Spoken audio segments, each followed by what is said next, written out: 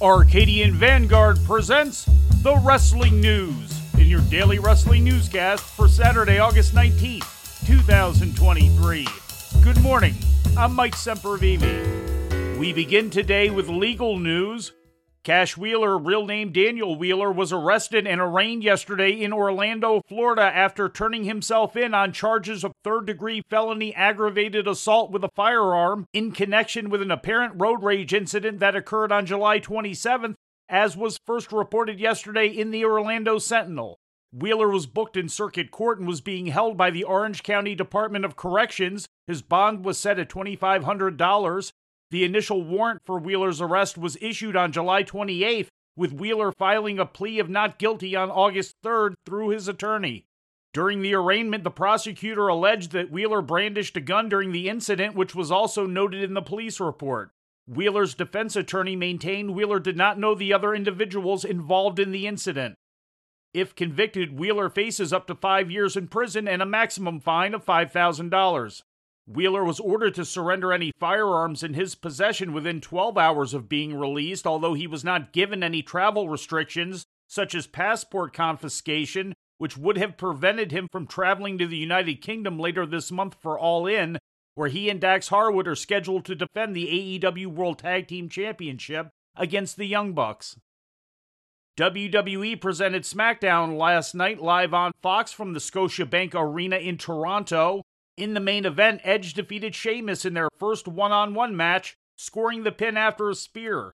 The two embraced in the ring after the match to close the show.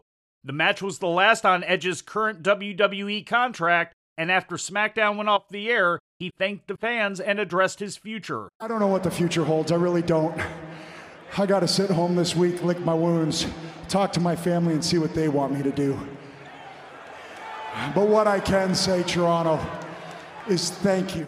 The opening match of the show featured Austin Theory pinning LA Knight with a handful of tights, and thanks in part to outside interference from The Miz to be named #1 contender to the United States Championship he just lost to Rey Mysterio on last week's episode. Also on the show, Charlotte Flair and Bianca Belair teamed to defeat WWE Women's Champion Io Sky and her Damage Control partner Bayley. During a backstage promo segment afterward, Damage Control attacked Belair with a steel chair.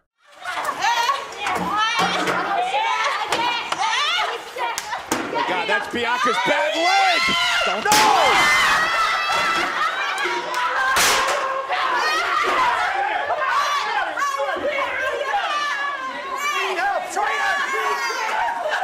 Get another premeditated attack by Damage Control on the already injured leg of Bianca Belair. In other results, the Street Profits defeated the OC. Bobby Lashley came out to celebrate with the Street Profits after their win.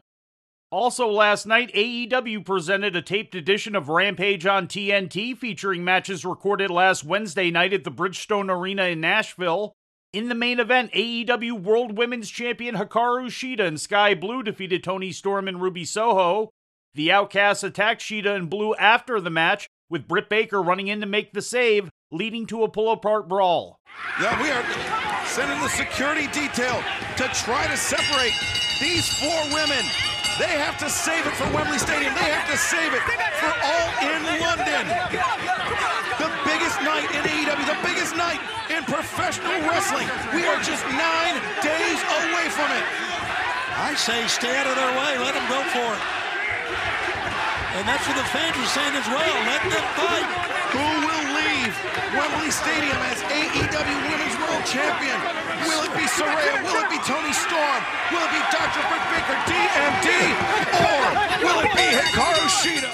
Ring of Honor World Tag Team Champions Aussie Open made an appearance in a non-title match, beating Brother Zay and Ethan Page. In other results, Rey Fenix defeated Commander, and Sammy Guevara beat John Cruz. CMLL held their weekly Friday night show in their home building of Arena Mexico last night for a themed event titled Grand Prix Internacional 2023. The main event consisted of a 16-man Torneo Cibernetico elimination match. It featured Team International of Adrian Quest, Balian Aki, Francesco Akira, Hiromu Takahashi, Kushida, Rocky Romero, Samurai Del Sol, and TJP, taking on Team Mexico's Angel Dioro, Averno, Dragon Rojo Jr., Mascara Dorada 2.0, Místico, Templario, Ultimo Guerrero, and Volador Jr. Místico ended up being the lone survivor, eliminating Kushida and then Hiromu Takahashi to win the match. Many of the same workers have begun to head north to Philadelphia to work tonight's New Japan Pro Wrestling All-Star Junior Festival. Also on last night's show, Soberano Jr. defeated Stuka Jr. 2-1. Magnus and Rugido retained the Mexican National Tag Team Championship with a win over Okuma and Espanto Jr., and in the opener, Ayudaz, Guerrero Maya Jr., and Hombre Bala Jr. defeated Defunto, Felino Jr., and Sangre Imperial. And before we leave you today, we'd like to remind you that however you consume your content, you can find the wrestling news 24 hours a day and 7 days a week across social media. On Twitter, follow us at Wrestling News AV. Our Facebook page is also Wrestling News AV. The Wrestling News can also be found on the Arcadian Vanguard YouTube page. And for those who utilize Amazon Echo devices, just tell Alexa to play the Wrestling News podcast. And remember to make sure you add podcast at the end. Once again, for daily updates, breaking news, and more, follow the Wrestling News across social media. And that's the news for today. If anything happens, we will be here to tell you about it. No clickbait, no paywall, just the Wrestling News.